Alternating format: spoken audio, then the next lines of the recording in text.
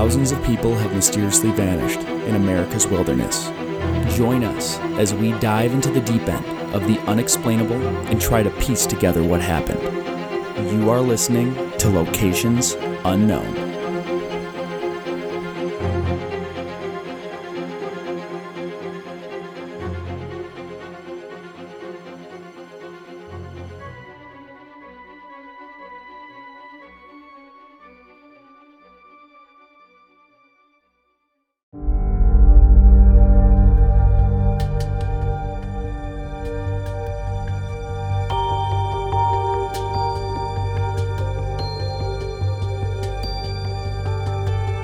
What's up, everybody, and welcome back to another episode of Locations Unknown. I'm your co-host, Joe Irado, and with me, as always, is a man who uses a bell to tell Pavlov when to feed his dogs, Mike Van de Bogart. Thank you, Joe, and thank you once again to all of our amazing listeners for tuning in to Locations Unknown. Just a few updates here before we get going. First, we'd like to thank our new Patreon supporters. So we've got Allison Howell, Sayard Tanis, Rebecca Fisco, an anonymous California-based former NPS park ranger. The supporter didn't want their name revealed. Ellen Rickford and Heather Woolham. So thank you so much for supporting the show. Big things are happening this year. Thank you all. Thank you all. We always say this every episode. If you want to call our voicemail and leave a message about the show, about anything, you can call 208-391-6913. Yeah, just call and shout yourself out, shout your friends out. We'll probably play it. We will probably play it at some point. Quick correction here from episode 76. That was the case on Daniel Robinson from the Sonoran Desert. We had said a couple things about snake bite treatment at the 21-minute mark. And we obviously said the first thing you should do is seek medical attention. But then still do that. Still do that. That part hasn't changed. But we also mentioned using a tourniquet or mechanical suction if you can't get to a hospital. So many of you who listen, we had some calls, we had some emails correcting us on this. And according to the Wilderness Medical Society practice guidelines, both methods of treating snake bites are not recommended. So don't do what we just said about snake bites. Other than seeking medical attention. I'm going to have to change my bandana that shows to treat a snake bite to tourniquet and use a suction device. So if you want to learn more about how to treat snake bites, there's a huge study they did, and they have this manual and everything, and we'll post a link to it, and you can go read that. And thank you. We always will correct ourselves when we're wrong. We're not snake bite experts, so. Yep. You can just call and say, hey, you guys are wrong. Yeah. If you want to help. They were all very nice. Yeah. At least the ones I saw. No, they were all nice. They weren't angry correcting people. No, they were some of the nicest corrections. One gentleman spent a whole paragraph talking about how he loved the show, and then he's like, but hey, that's fine. Yeah. We're fine with constructive, proper criticism. We're fine with any criticism. Yeah, I don't care. Yeah. You got to have thick skin. Yes. To do any of this kind of stuff. Finally, if you want to help support the show, you can join us on Patreon. We're going to do a fun episode after this on a lady who went missing on the Appalachian Trail, and she just went off the trail like 90 feet to go to the bathroom and got lost. Survived for 22 days, but ended up passing away.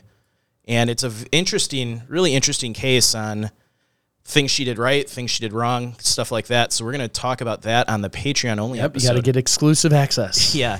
You'll also be able to get that on YouTube memberships and premium subscriptions on Apple. So that's all I had. All right, everybody, let's gear up and get out to explore Locations Unknown.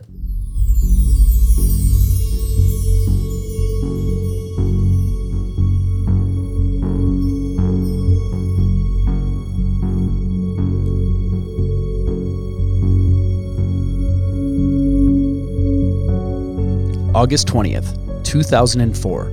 A 12-year-old Boy Scout was on a camping trip with his troop and his father in the Uinta, Wasatch Cache National Forest.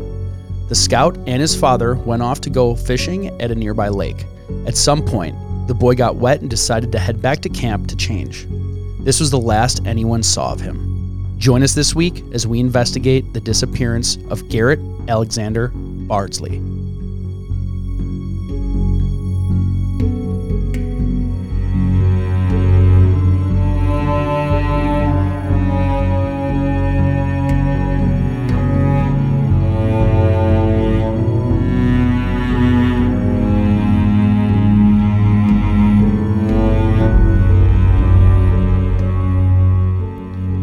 So the case this week is taking us all the way over to Utah, to the Uinta Wasatch Cache National Forest. I don't think we've done a case in Utah. Not that I recall. I looked it up. I don't think we have. Okay, well, if you looked it up, I'm going to go ahead and say that you got it right. So this sublocation, this is the Cuburant Lake. That's at an elevation of 10,426 feet. So it's a mountain lake that they were camping by and fishing at. I looked up the highest lakes in North America, and I think the reason why this one's not counted is because it's small. Because that's really it's up there. Yeah, I mean, I looked at the list. It would be like number 2. Oh, okay. So it's just not big enough to be. Need to be bigger or deeper or something to be counted. Well, so. I don't know if I agree. I don't know if I agree with that. I didn't spend enough time looking into how There's probably a very specific subset of standards that determine if you're a lake that's big enough to be mentioned. It's probably a guy somewhere in a dingy U.S. Forest Service office that his whole job is to... He just leans back in his chair with his arms crossed and people submit lakes and he just goes, no! Smoking a cigar, just loves his authority. That is not factual. So the national forest is 1.6 million acres. If it was a national park, it would actually be the 10th largest and larger than the Everglades. So it does make up a substantial amount of space in Utah. It looks really cool, too. Yeah, somewhere I would hike. Yeah, I would totally go there. It was established in 1906 and sees around 9 million visitors annually, according to the Forest Service.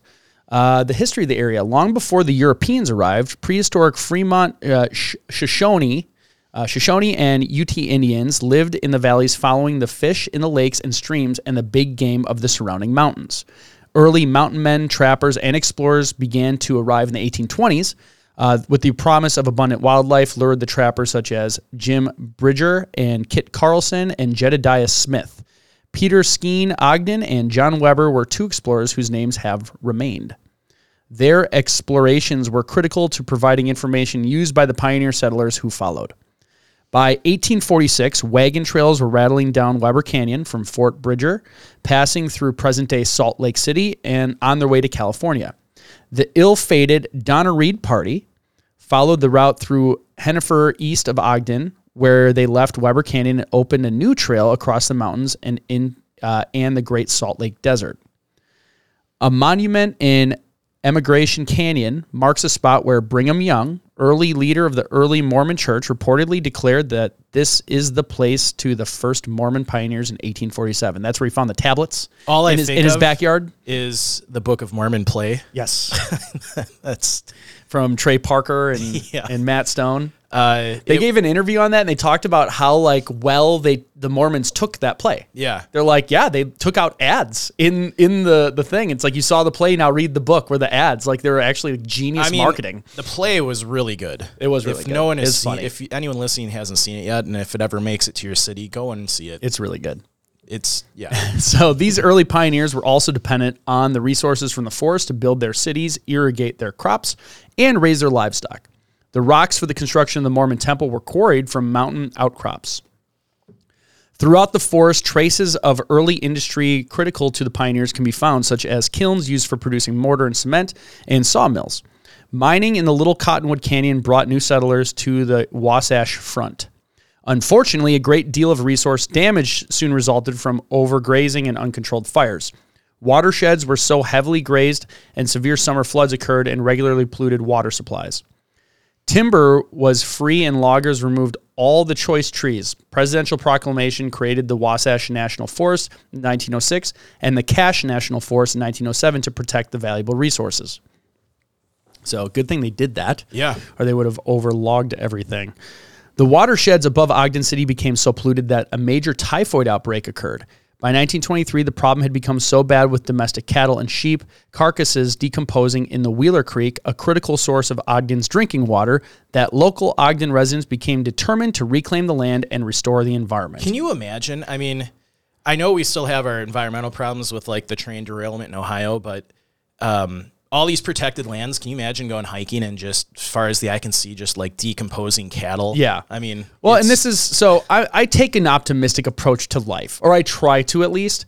And how I look at it is, you can look at what we're doing now as terrible, the worst thing ever, or you can look at it as we're constantly getting better. Yeah. Because back then, I would say they weren't doing the stuff on purpose.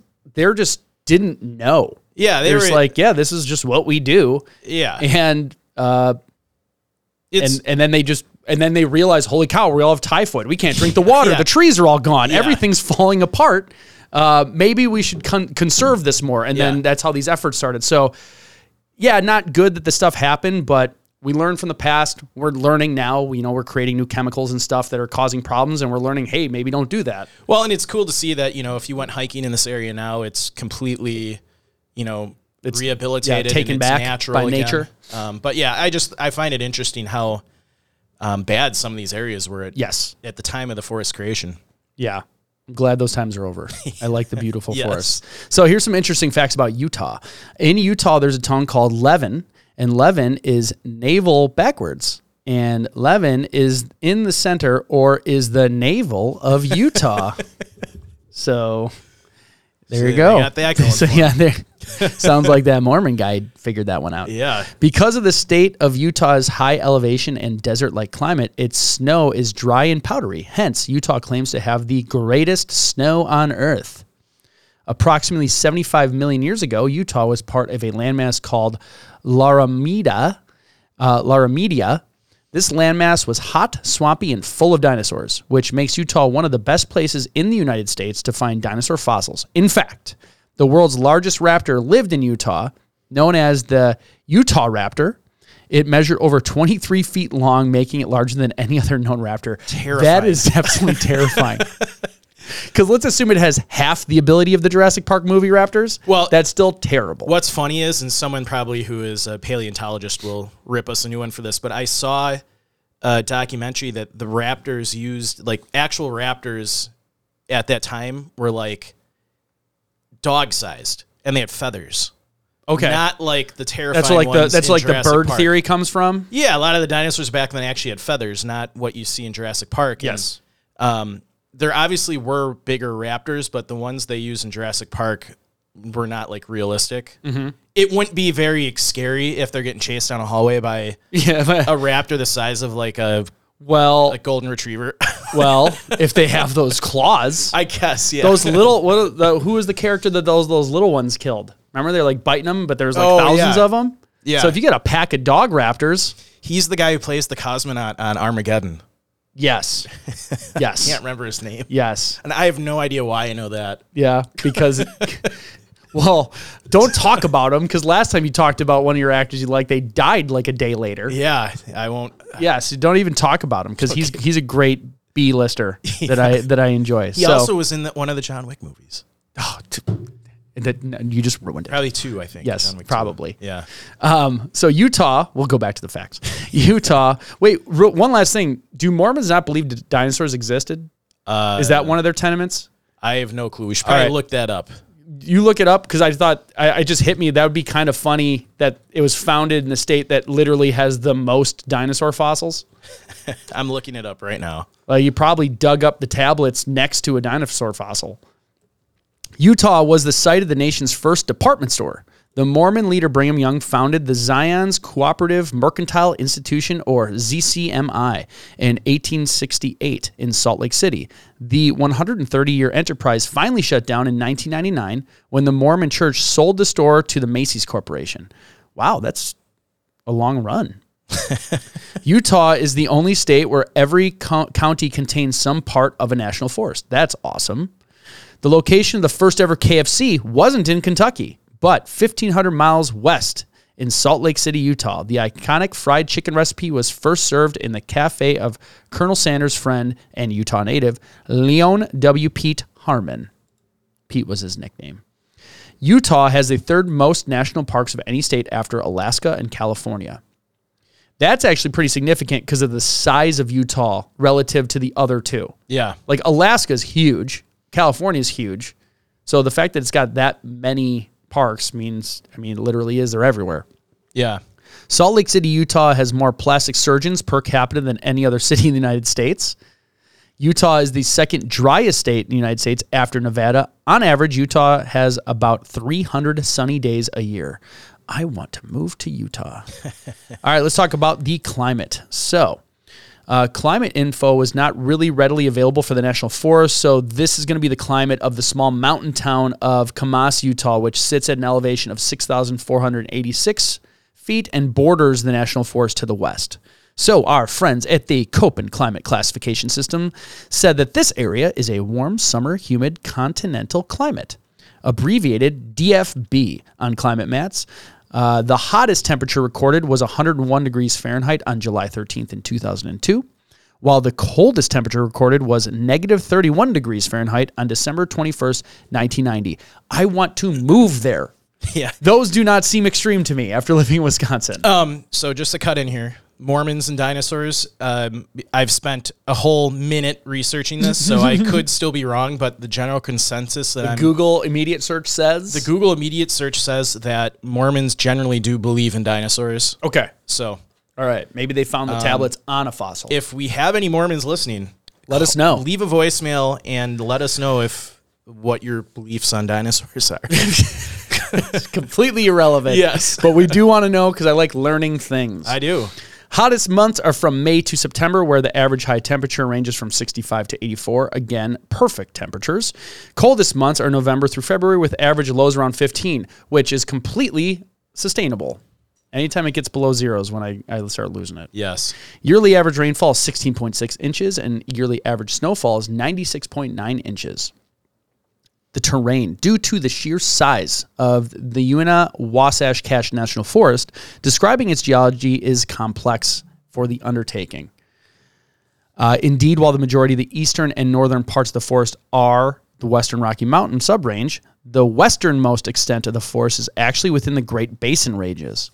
The forest is located within the heart of most of the mountainous section of Utah, and it includes the vast majority of the mountains in and around Wasatch Front. So it's mostly mountains for most of this forest. Yeah. I'll skip through some of this because it goes into way too much detail. Interestingly, while the vast majority of the forest includes peaks that are part of the Western Rocky Mountains, including the Stansbury Mountains, actually part of the Great Basin. We said that. In many ways, the forest marks a transition zone between jagged peaks of the Rockies and the undulating range basin topography of the Great Basins to the west. So I can see where like those images are of how beautiful it is. It just has a little bit of everything. Yeah, it is kind of a mix. Which is awesome if you're like want to get a taste of all that stuff while you're hiking. Yeah. So some of the animals you will expect to see there: elk, mule deer, moose, mountain goats, coyote, black bear, bighorn sheep, cougars, and rattlesnakes. Now remember what to do with rattlesnake bites. We just started the show. Don't listen to us. Yeah. No. Use the new information. Use the new and seek medical attention first. Another thing, we've mentioned this in other episodes, but we don't talk about it all the time, widowmakers or trees. Yes. Falling trees and branches are an ever-present hazard when traveling or camping in the forest. You want to make sure you are not putting your tent underneath a tree that's leaning over the tent. Yes. It's more common than you think for a tree to fall, and then if a whole tree falls on you while you're sleeping, you will probably not make it. Yeah. They're big and heavy. Probably won't. Yes. Flash floods. Flood awareness can be especially critical for campers. A flash flood can happen at a moment's notice, any time of the day, any time of year. It is nearly impossible to see the water depths and the force of the current when a flash flood happens. And it doesn't have to be raining by you. No. So that's where if there's storms, uphill somewhere, you want to be wary of it. Miles away. Yes. So. Yeah, how that works is the desert ground doesn't absorb water, so it just flows freely. Yeah. Many people enjoy sleeping under the stars in developed campgrounds and dispersed areas in the national forest. Favorite campsites are often near streams and rivers. People don't expect a sudden rush of water towards their tent or campers. Always be alert. So that's where your streams and rivers will just check the be weather engorged forecast with water. Yes. Before you go hiking. Outside of that, your normal things that can happen to you in the wilderness: hypothermia, mountain sickness, heat exhaustion. And these all come from the National Forest Service on this location. Yeah, so we didn't just pluck these out of nowhere. This isn't just random. Yeah. Caves and sinkholes, overlooks, decaying structures, old mines, changing roads, and trail conditions. So those are all the things you want to take into account while you're hiking. Always remember, don't hike alone, plan your trip, carry plenty of food and water, protect yourself from the sun, wear appropriate footwear, clothing, stay on the designated trails. And if you want to hear more on that, listen to our Patreon episode after this. Yes. And if you're not a Patreon member, sign up and then you'll get it. Watch your footing when you're near cliffs and watch for the slippery areas. That's always the worst. You get a little too close to slip off, done. Carry small first aid kit, flashlight, compass, matches. Be prepared for and aware of any changing conditions, and avoid bare ridge tops, exposed places, lone trees, and cell phone coverage will vary. Now, Mike, let's get into our character profile. So the character profile for this episode is Garrett Alexander Bardsley. Date of birth was 7/24/1992. He went missing August 20th of 2004. He was a male, age 12. He was 5 feet tall, 105 pounds. He had light brown hair, and it was down to his shoulders. He had hazel eyes. He had also had a gap between his two upper teeth and a birthmark on his right forearm. Clothing he was last seen in, black hooded Quicksilver pullover sweatshirt, size medium, reversible Nike sweatpants, one side red silky fabric with a black and white stripe on the legs, and the other black mesh with a red-white stripe on the legs, a white t-shirt possibly with writing on it Nike ankle socks, and white Converse sneakers with a black or navy-colored star on the sides, size between 6 and 8. Obviously, he was a child, so no occupation. We don't know of any medical issues or personality issues. We don't know how, he's 12. He can't be that experienced in the wilderness, but he did pass the wilderness training course offered by the Park Council. So he did have some basic understanding on what to do if he would have gotten lost.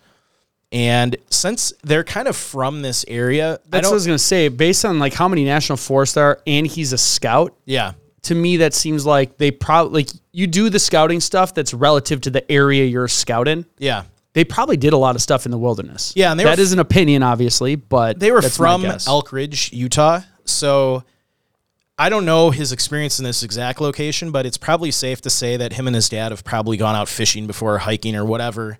And the fact that he passed the wilderness training course, it's probably a course for children, but still it's better than what most kids probably do. It's better than what a lot of adults get before they go out in the true. wilderness, honestly. Yeah. So, he had some experience, and like I said, we're not sure if he had experience in this location.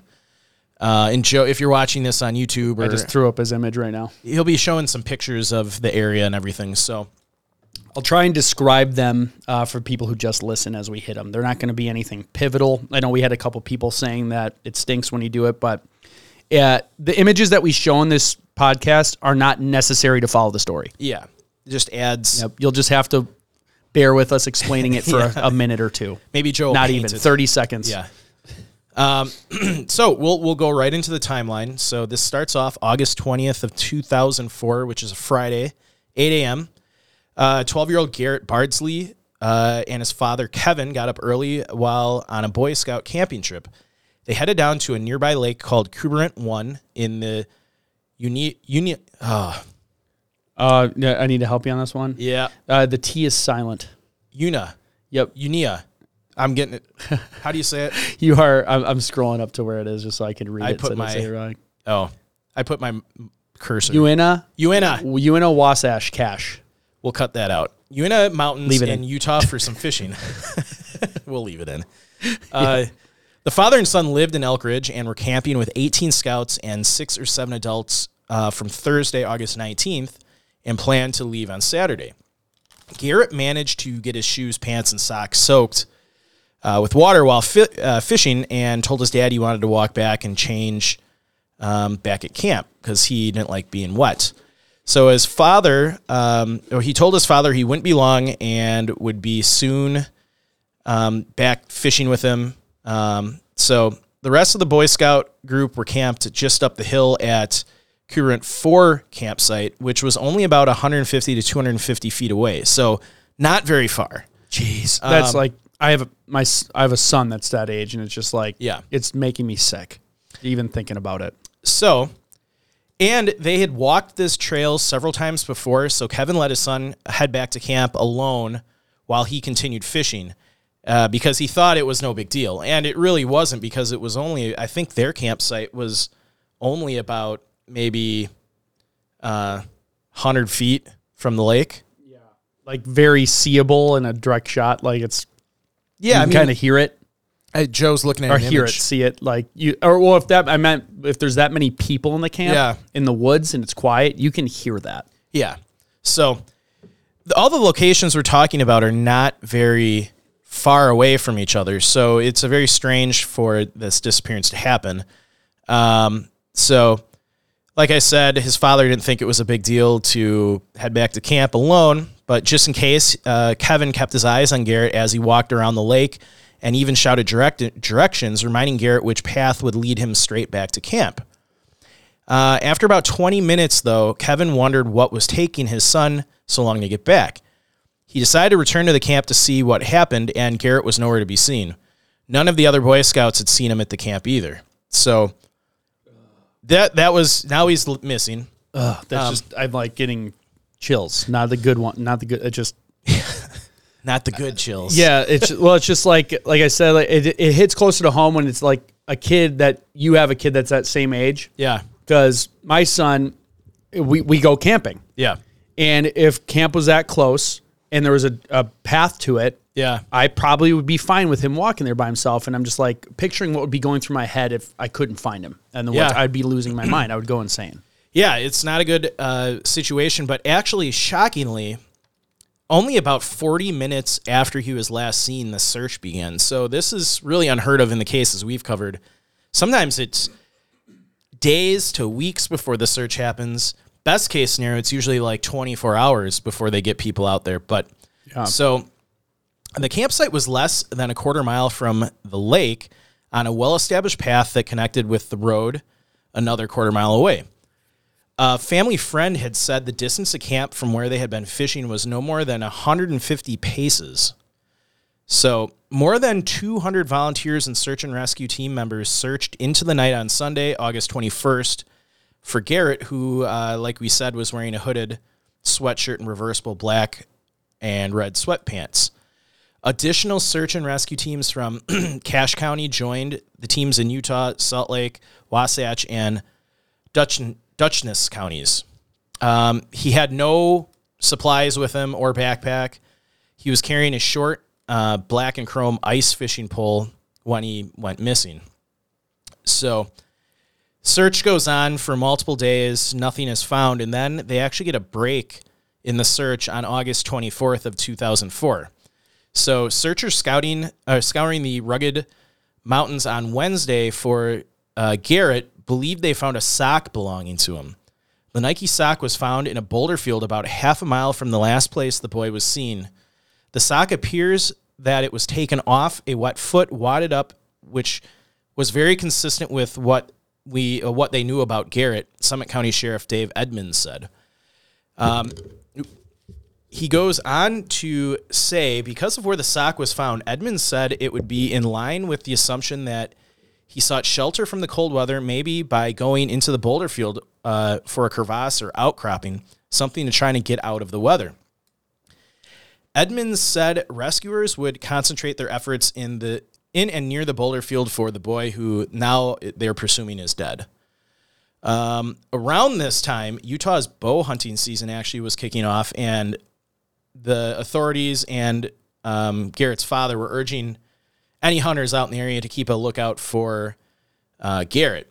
Kevin Bardsley, Garrett's father, went on to say he hopes hunters in the area will keep an eye out for his son or any of his belongings, but he recognizes that searching through 30 inches of new snow would be fruitless. So obviously it snowed a lot. Mm-hmm. The sheriff's office also had tacked up posters of Garrett near trailheads and distributed them to businesses in the area.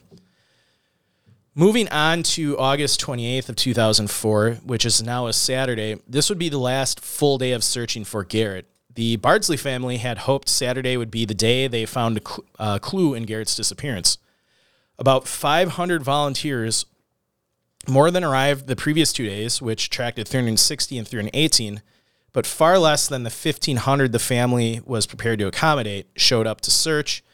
Most teams concentrated on the areas deemed to have a high probability of holding clues or a sector organizers felt hadn't previously been searched thoroughly. Volunteers were aware of Saturday's importance. Unlike Thursday and Friday, many search teams held a group prayer before departing for the rugged terrain in the mountains. Sadly, though, in the end, their prayers were not answered. Many bones presumed to belong to animals and scraps of clothing and garbage were collected over the 3 days, but Summit County Sheriff Dave Edmonds said none of it was related to Garrett. He was then quoted saying, "It leaves us believing he's still out there and we will make a find one day." It's now August 29th, 2004, which is Sunday. The search was officially discontinued. They obviously found no sign of Garrett. Officials had said that a 3-mile radius in the rugged mountains from where he was last seen was thoroughly searched. So, very strange case. We've got a few more details in the timeline here. So, now it's a timeline range, August 29th of 2004 to October 24th of 2004. After the official search was halted, the family and a good number of dedicated friends and strangers continued search efforts, returning at least 2 or 3 times a week. We know, here's a quote from Kevin. "We know that is often discouraging at the end of the day when we haven't found him or any signs of him, but we want you to know that every area that we search gets us that much closer to finding him." That was written by the father on October 11th, which was posted on the findgarrett.org website. His father went on to tell the Desert Morning News that Friday that he is hoping hunters in the area will pay particular attention. So, the hunting season, you do have a lot of guys, especially bow hunters, just out in the wilderness. They're good tools to look for clues. It's a ton of manpower that's just out there. They're out there anyways. Yeah. So if you see anything out there, they can report. It's going to help. Yeah. So the father went on to say that Summit County Search and Rescue Team will continue to do some periodic searching and training exercises through the winter. The father goes on to write, "I was up there yesterday passing out flyers and maps to hunters. We have information posted at the mouth of the canyon, both directions, and in Oakley, asking people to look and what they should look for. But right now, unless the weather warms suddenly and melts, everything we're shut down." So, pretty sad end to the search for Garrett. We're going to fast forward several years now to August 3rd of 2009. I want to throw one thing in there. Yes. Because I was looking just for random images. Yeah. Another boy, it's not shown on the screen, but a boy just a few months later went missing right in the same area. Oh, yeah. And so Kevin Bardsley, Garrett's dad, was among the volunteers that searched him. They actually found the remains. The 11-year-old alive. Oh, they did. They didn't find Garrett, but it was a boy, a scout, 11 years old. Almost a very similar story went missing, but they actually found him 4 days later. Wow. But Garrett's dad was among the searchers, so you can tell he's like... And that is a common thing we've seen in other cases where the parents will join in on searches for other people in the same area. Well, they know the pain. Yeah. And they know the area because they've been out there the area. Searching, they know, and I think they can relate to the parents of the other people. So he helped find that other kid. So that's kind of, if you go to their website, they actually have a list of people that have disappearances in that area that they've been tracking and updating. So they're continuing to try and help other people that go missing in this area. So, all right. So we're fast forwarding a couple years where originally people thought there might have been a break in the case. So like I said, August 3rd of 2009, the Summit County Sheriff's Office received a tip from the America's Most Wanted television program that Bardsley was spotted with 2 men at a grocery store in Nevada at the end of July. This is a quote from... That's very specific. Yeah. That's what do they have? Do you have info on how they got the tip? Okay, sorry. Getting ahead of me here. I am, sorry. So a female in Elko, Nevada explained that she was 20% sure that she saw Garrett Bardsley in a Smith's in Elko. Summit County Sheriff's Office Detective Ron Bridge said in a telephone interview. He goes on to say, we receive a lot of tips like this, but this one actually came through America's Most Wanted, so it was a little different for us. The Sheriff's Office sent an investigator to retrieve video footage from security cameras at Smith's Food and Drug Center in Elko. He went on to say, we have seen the Smiths footage from their security camera. It's not 100% clear, but the possibility of it being Garrett Bardsley is very, very slim. So in the end, they ruled it out. But for a moment there, they thought, I mean, how amazing would that be to find out that he was alive?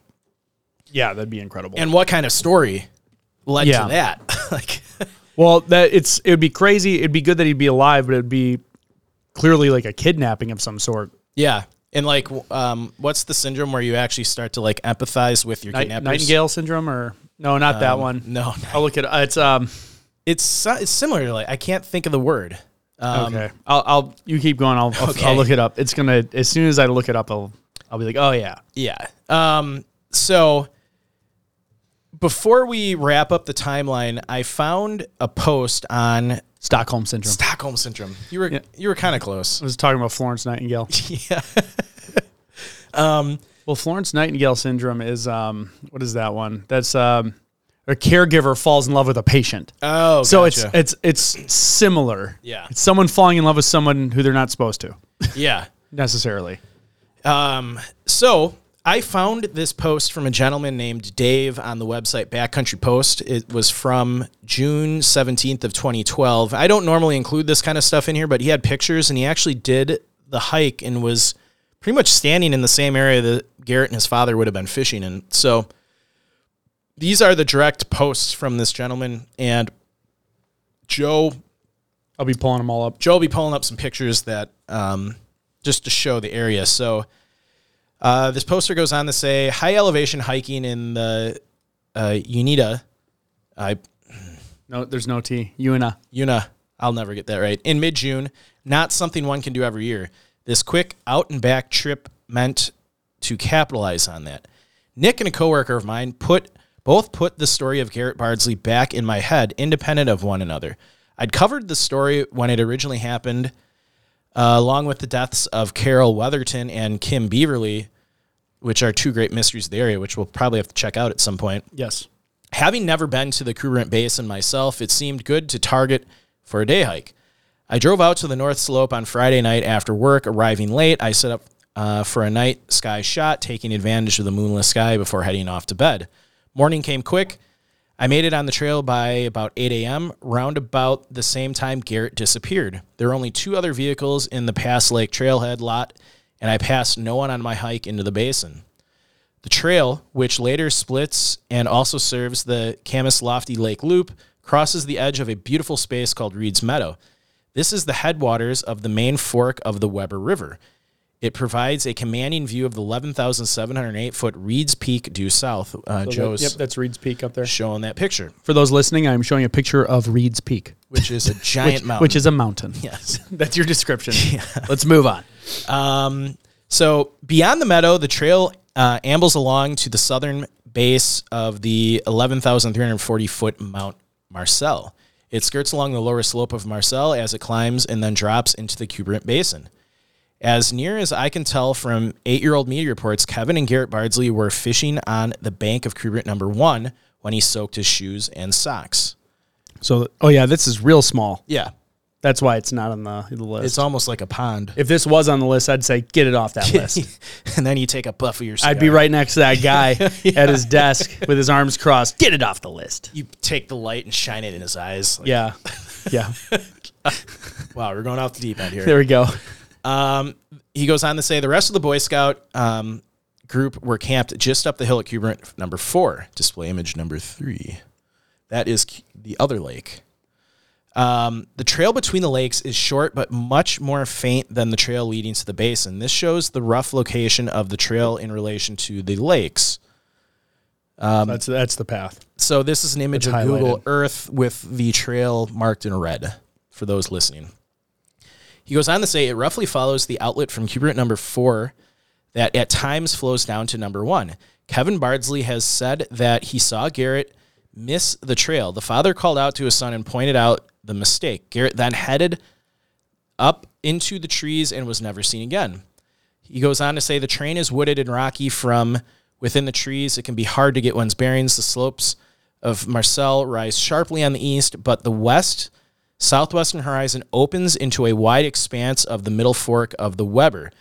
He goes on to say, did Garrett get lost and wander aimlessly in that direction? ? He goes on to say, I'm not so sure. Even a 12-year-old could recognize after 30 minutes to an hour of wandering that he is hopelessly lost when the walk should have taken 2 or 3 minutes tops. I'm going to stop right there. I don't think so. Having been lost a lot, your drive is not to think, like a lot of times people will wander for hours. And you got to think in a 12-year-old's mind. Yeah. This is like the weird thing that comes into play that happens to people when they're in distress. They get embarrassed. Yeah. So that's where I think like an adult might start calling out. If he doesn't want to seem like weak or something like that, he might be like, I can figure it out, and then continue to go overly deeper. confident. Yeah, or even like still scared, but like, I don't want to call for... I just think of my boys. Like, we don't treat them this way, but they're totally try and suck it up. Yeah. And I don't know if it's natural for boys or whatever, but I remember when I was 12, you want to be tough. You want to be seen as like macho, even though you're not because you're 12. But I could imagine, and this is just my opinion, this is not based on any fact, that if maybe he didn't think he was lost, or maybe he's like, okay, maybe I'm lost, but I can figure it out. Well, and at that age, I think this comes as you get older with wisdom. I did air quotes. And you looked right into my eyes. Yeah. When you're young, you don't necessarily think about where this could lead, like what terrible outcomes could happen from becoming totally lost. You're soaked. It's cold out. Like you're probably, you're not thinking those kind of thoughts. As an adult who's done, a decade of hiking, the second I'm lost, I'll be thinking about that. Yeah. And I think too, it's almost like movies make it worse because you think bad things happen and there's like a crescendo that like denotes a bad thing. Yeah. And in real life, when there's a death or an accident, it just happens. Yeah. And then it's like, you have to process what's happening. Like a lot of the times, especially when you're lost, you're already in it. And I think people expect to like slowly become more lost, but like they don't realize like, no, you are already lost. Yeah. And once you realize you're lost, you may start to panic, and panic will lead to making more bad decisions. And that is in the case of an adult. Yes. Who, children's brains aren't fully developed yet. And I don't think it's reasonable to expect some adult brains aren't fully developed. I don't think it's reasonable, I don't think it's you should expect that a child would necessarily make the right decision in this kind of situation. I agree. Yeah, because they don't have the experience of it. They don't, they're not fully developed yet. So I could totally see him wandering around a while and then panicking and then wandering even more. Mm-hmm. So I got to find where I was. So yeah, I stopped. Right here, you can click on it. It says, because the base is an amphitheater, sound carries very well. Calling out from within a quarter to half mile of camp could have roused the troops. That's a good point. There were no reports of him yelling like if you were lost. Like that's kind of where I was thinking. You hear the echo like, hey, hey, hey. Like, yeah, that's where I'd think like a 12-year-old boy among peers, that many. You don't want to go back to camp and be the guy that got lost and you're going to get razzed. Yeah, exactly. Yeah. Like, and that's a real thing that can happen. Not even that they'd be bullying him, but more like buddy, like, oh, you got lost. You got lost.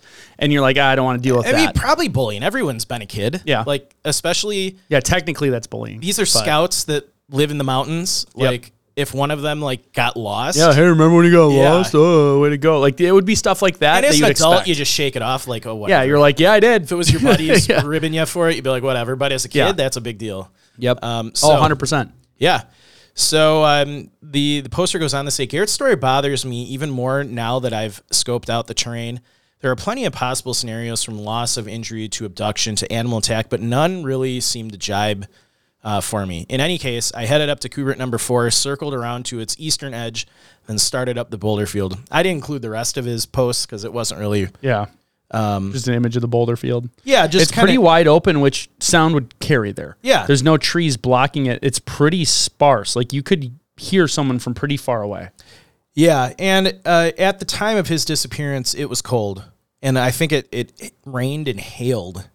Oh, so okay, he's wet. It's He's cold. wet, no gear. Oh, okay. So That's dire. yeah. All right, what do the authorities think? So theories. I have a couple theories. I'm going to hold on to them. Authorities believe the boy may have become do you want to say it? Nope. Say it. Disorientated. Nope. Disoriented. It's You added tated. so both ways of saying it are correct. Did you look this up? Someone Is it nuclear and nuclear? Someone sent an email and so it's someone like you who says it disorientated. They're sick Yeah. of people telling him it's wrong. So he got confused on his way back to camp. There you go. And might have sought shelter as temperatures plummeted to near 18 degrees that night. That's freezing. The mountainous terrain, about 50 miles east of Salt Lake City, has altitudes between 9 and 10,000 feet. The local police also ruled out kidnapping or abduction based on the evidence. So I think pretty solid theory is in line with what authorities said is exposure.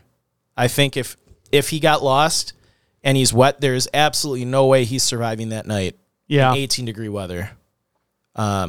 He probably, I mean, that makes sense. Like, if they found a sock, he probably went into hypothermia and was starting to, Paradoxical undressing. taking socks off. And I think another possible theory we've talked about, they're very rare, but cougar and mountain lion attacks on children. Yeah. I saw a video. A 12-year-old's getting large enough where it'd be 105 pounds. I saw a video. Yeah. Someone posted, I was looking on YouTube, and I saw a video someone posted of a mountain lion dragging a full adult deer. Like up a tree? Just- or just down a path? Like he had a trail camera out. Yeah. And the mountain lion just walked by dragging a full buck. Like, Yeah. So this will sound a little morbid, but I feel like you'd hear that. Yeah. Because if I was attacked, I'd be screaming. Yeah. Like probably a volume that I would not normally be able to achieve because of adrenaline. Like Unless he was wandering and wandered away from the group and then was attacked. But even then, mountain lion cougar attacks are incredibly rare. yeah. Especially in daylight. Mm-hmm. They're nocturnal, I believe. Yes. At least that's when I've seen them. But whenever I've seen the prints, they've always turned up after night. I went deer hunting as a kid. I know how heavy bucks are. And when I saw that video of a mountain lion dragging a buck, and it's not field dressed yet. No, so it's full weight. It's a full size deer, and it was dragging it. So it's not out of the realm of possibilities, but like we said, very unlikely. There are black bears in this area, but again, they're very afraid of people. They're not going to attack someone. Mm-hmm. I don't know. What do you think? Think first I'm going to start with your pronunciation of disoriented. You're right and wrong. Ooh. The word you're saying is an entirely different word with the same meaning. Oh. There's disoriented and disorientated. They generally have the same meaning, but it's two separate words. Okay. So you're still reading the word wrong, but you're replacing it with the correct word for the meaning. Gotcha. So technically, I'm wrong for yelling at you. Oh, well, thank you. And I'll admit it. Even though you read it wrong, it still has the same meaning and it does exist. I'm never going to get that word right. It's so stupid. Like our last episode, Yeah. our 1000th episode, right before we retire. Yeah. You'll say it correctly. I'll be like, I knew it all along. All right. So my not off the deep end theory, I really think in this case, based on the images I saw, obviously I've never been there, so there could be things I don't know. Yeah. I am starting to lean more and more towards some sort of crevasse or fall. Okay. Where if he went off path, Yeah. so he's off path. If he went into that boulder field and dropped down like a 20-foot drop, that's real small, maybe get knocked out or injured enough where he can't call out and then unfortunately perish there. To me, that's like the most reasonable based on the images I've been looking at because it's so sparse. And I've been into areas when I was trying to do Knife's Edge, we were up in a outcropping that was very similar to this terrain. Yeah. With more trees than this. Yeah. And we didn't get separated, but our group split up. We were taking two different paths. And we could communicate to each other by yelling the entire time. And there was a significant distance between us. Yeah. Much more than any of the stuff I was seeing here on the map. Yeah. So that tells me, okay, if he's lost and they're calling for him and marching around, he would have been able to hear it. And if he wasn't injured, he probably would have been able to call back. So my gut's telling me it's some sort of accident or injury that left him unconscious. Yeah. Long enough to maybe when he comes to, if he even does, he's hypothermic now and can't do much. Yeah. Or unfortunately, he got knocked out and just perished wherever that accident occurred. That's to me like... I think that's pretty in line with the authorities think. Okay. I mean, they think he got confused and wandered. I mean, I think I'm in kind of the same train as you. I think he got turned around. He's wet with no gear. Yeah. I mean, no gear in that cold, okay, odds are still really low, but possible. We've seen it in this show where people have survived for multiple nights with no gear and cold. Yeah, that guy in Mount Rainier. Exactly, but they're dry. Wet is and he had gear. Yeah. Wet is an entirely different story because the clothes aren't going to dry out. I believe the weather was already like cold that day. So yeah, that's what you said before. So if it was already cold towards the end of the day, he gets wet and gets lost. Yeah. That's the biggest recipe for disaster ever. And the authorities think, I mean, you could see for a small child there might be lots of little things you could climb into, like, and you're thinking like, oh, I'm going to hold out for the night in this little cave. And even then, sitting on those rocks will absorb all your body heat. Like, you don't want to lean up against those rocks. You don't want to even touch those rocks because you want to go to like moss or like grass, something that's insulated. If he like got into an area like that, he'll just get hypothermic faster. And I don't know if you can go like find this lake on Google Earth. Yeah, I'll pull it up while... I'm not showing the screen right now, so I'll pull it up when I have it. I'm just thinking personally, if I got lost in this area, and I looked at the map, I can't remember how many lakes there were, but my first inclination would be to find a lake and hang out on its shore. Yes, and maybe try to get a fire going or some kind of signal, because depending on the terrain and how thick of vegetation is, they're not going to find you from air searches. But if you're hanging out on a shore of a lake, you could do something. Yeah, it's put rocks in SOS or something like that. Like make some sort of sign, bring some logs around. Yeah, like show that it's not natural. Something going on there. Yeah. So what's the lake called? Cuberent Basin. Curent. All right, I'll share while I'm searching. So. Oh, it's Cuberant. I got it right. I copied it from the thing. All right, let's see what it looks like. All right, yep, Lake United Mountains, Summit County. This is the one. So that's the lake he was fishing on. Yeah, so he was on this area here. Yep. So there's another lake. So he would have been going south. Okay. So he would have ended up... This looks like it's uphill. Yeah. You're not going to be going uphill. And let's see where they this is not very wooded. Yeah. Well, where'd they find his sock? That was and were they positive it was his? I mean, they were not positive. It was matching the description of the socks he was wearing. And what are the odds of a child's Nike sock being found out here? It wasn't just a plain white. No, it was a white Nike sock, like it matching exactly what he was wearing. Oh yeah, here it is. They let's see. They found. Trying to figure out. While Mike's searching, we'll have a word from our sponsors. Pringles. I've been enjoying Pringles throughout the show while Mike's been talking. Sour cream and onion is the one I've been eating. Back to you, Mike. Thanks, Joe. Thank you to Pringles. Pringles is not sponsoring the show. It was found half a mile from the last place he was seen, which was like pretty much in a boulder field. Okay. Let's see how far this boulder field is from this area.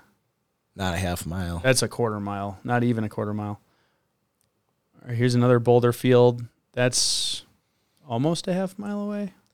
So assuming he didn't get that far, I don't know. I'm doing a radius here. It's got to be like this big open area right here. I don't know. It just doesn't make sense. It doesn't make sense. Other than the fact that if he was already hypothermic. His dad saw him going that way. Yeah. We know that. This is the only area that's a half a mile away. Everything else is either closer or really far off. So it's got to be like right in here. And their camp was like right here. Yeah, the only thing I can think of is he was already hypothermic Yeah. heading back to his camp to change, and he just started making, compromised decisions based on that. If you get cold quick, you won't be able to really talk. Yeah. You won't be able to really move. Yeah. But that's also where I feel like this is why I feel like he fell down something. Yeah, I'm injured. They would have found. I feel like there's a high likelihood they would have found his body. Yeah, I think because it's not densely populated in this area with trees. Like it's not. And the areas that are the most densely populated are near where his camp was. Yeah. So if he's out in a boulder field where they found the sock, the fact that he lost a sock in a boulder field means that either he's making bad decisions because of the hypothermia, the paradoxical undressing, but then there would be more clothing. The crazy thing is, the search started only 40 minutes later. That's where, How far could he have gotten in this train in 40 minutes? If he's moving kind of far. Yeah. You can walk. Now, this is mountains, so it's slower than just like flat ground, but you can walk, a mile in maybe 20 minutes? Maybe he went up into the boulder field, and we don't know if that's boulder field or not, but maybe he went into one of those to try to get a better view, and then for some reason took his sock off and kept moving. Well, we can do the worst case scenario.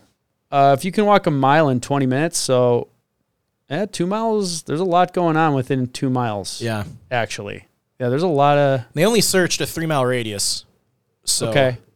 I think that's fair because it starts getting very rugged at the 2 mile. I'm just, for those listening, I got the map open and I got this ruler out that just shows distance, and I'm kind of just doing a circle 2 miles out from the point of the lake where they were fishing. And there's some really nasty terrain that I doubt a child with no gear would traverse. Man, 12-year-olds. I'm just thinking of mine. Like, how far can you kid walk? Well, here's the deal too. He might be like, I'm going to go up a mountain to go see better. Yeah. Like, there's not I got to stop thinking like an adult. Yeah. Because, like, even as an adult, sometimes you look at a hill and you're like, oh, it's not too bad. And then you get halfway up, you're like, holy cow, it's the mountains, though. This is tough. This is hard. But there's some gnarly terrain when you start getting out to 1.5 miles away. Yeah. So. And they pretty much searched a 3 mile radius of this area. But you can see 3 mile radius is a lot of unforgiving terrain. Yeah. And I would hope that, when you get to like a mile away, you realize you're nowhere near where you're supposed to be. And what is that? Is that a road that's named? That's a river. Weber River. That's just south. So, there's no real roads. The roads are to the north. Or east. But really far east. Yeah. You'd have to cross the river or go over that mountain, Mount Marcel. So, chances are, I think he fell down something. And he fell into an area that they weren't easily able to find him. Yeah. Unless you're like right on top of it. That's kind of what I... 04, it's been what, 19 years now? No, they haven't found anything else. No remains or anything? They haven't even found the fishing pole. So... Yeah. Which doesn't mean anything, but... it's something that would survive the elements longer. It's a remote area. It's not like he's in Yellowstone or Yosemite, but... but you got to think people are camping up here. Yeah, the puzzling thing is just how quickly the search started, and they still couldn't find him. That's so sad. Actually, I'm more on your train now. That leads me to think that he suffered some kind of accident or fall. Something pretty quickly from when he went missing. Yeah, well, and that's the only reason I keep saying like a hole is I think something definitely debilitated him to the point where he couldn't speak or yell or move. Yeah. But then they couldn't find him. And that's where I'm like, he's got to be under a thing. Now, they did say there was a bunch of snow that came within the couple days. So maybe it's not down a hole, but it could be like in like a depression. Well, even the Forest Service in their documents about safety in the forest talk about old mine shafts and things. Yeah. He could have stumbled across an old mine shaft that was covered with some, lightly covered with some debris. Maybe like went to check it out even. Or didn't even know it, like stepped on it. Yeah. I don't know. I'm with you on that one. I think the authorities are, one of those, like, it's like a perfect storm tragedy. Yeah. Like. And the search happened. So that's what I can't wrap my head around. The search happened quick. Based on the terrain within a 2 mile radius. Yeah. He's not moving very far. No. He's not covering ground. Not if he's wet I and was cold. being, as I was saying, I was being generous by giving him the 2 miles, saying, Yeah. okay, you can do a mile every 20 minutes. The search started at 40. They're That's calling on, like, for him. flat terrain. Yeah, that's if you're walking around the block. Yeah. Not So- panicked. Yeah, not panicked, not semi-hypothermic, wet, Cold, hungry. confused, scared, Yeah. all of those things. So, that poor kid and the Yeah. dad, and the family. Well, I don't know. Do you have you don't have an off the deep end, do you? I don't even have there isn't even anything I could come up with that would be off the deep end. I don't think it was animal attack. I mean, Yeah. I don't think it's kidnapping. Yep. I think tragic accident. Yeah. And they just have not recovered the remains yet. So, Yep. Well, thanks again for tuning into our show. We appreciate you all for listening and sharing locations unknown with your friends and family. Be sure to like and follow us on Facebook, Instagram, Twitter, and YouTube, where you can find the videos of each episode. Also, if you'd like to support the show monetarily, please visit our website or Facebook store to buy some cool swag. Additionally, you can subscribe to our Patreon account on YouTube subscriptions and the Apple subscriptions, where you'll have access to special events, additional shows, and paid customers will also get some cool swag just by being a paid customer. Lastly, when enjoying the beauty of nature, whether backpacking, camping, or simply taking a walk, always remember to leave no trace. Thanks, and we will see you all next time.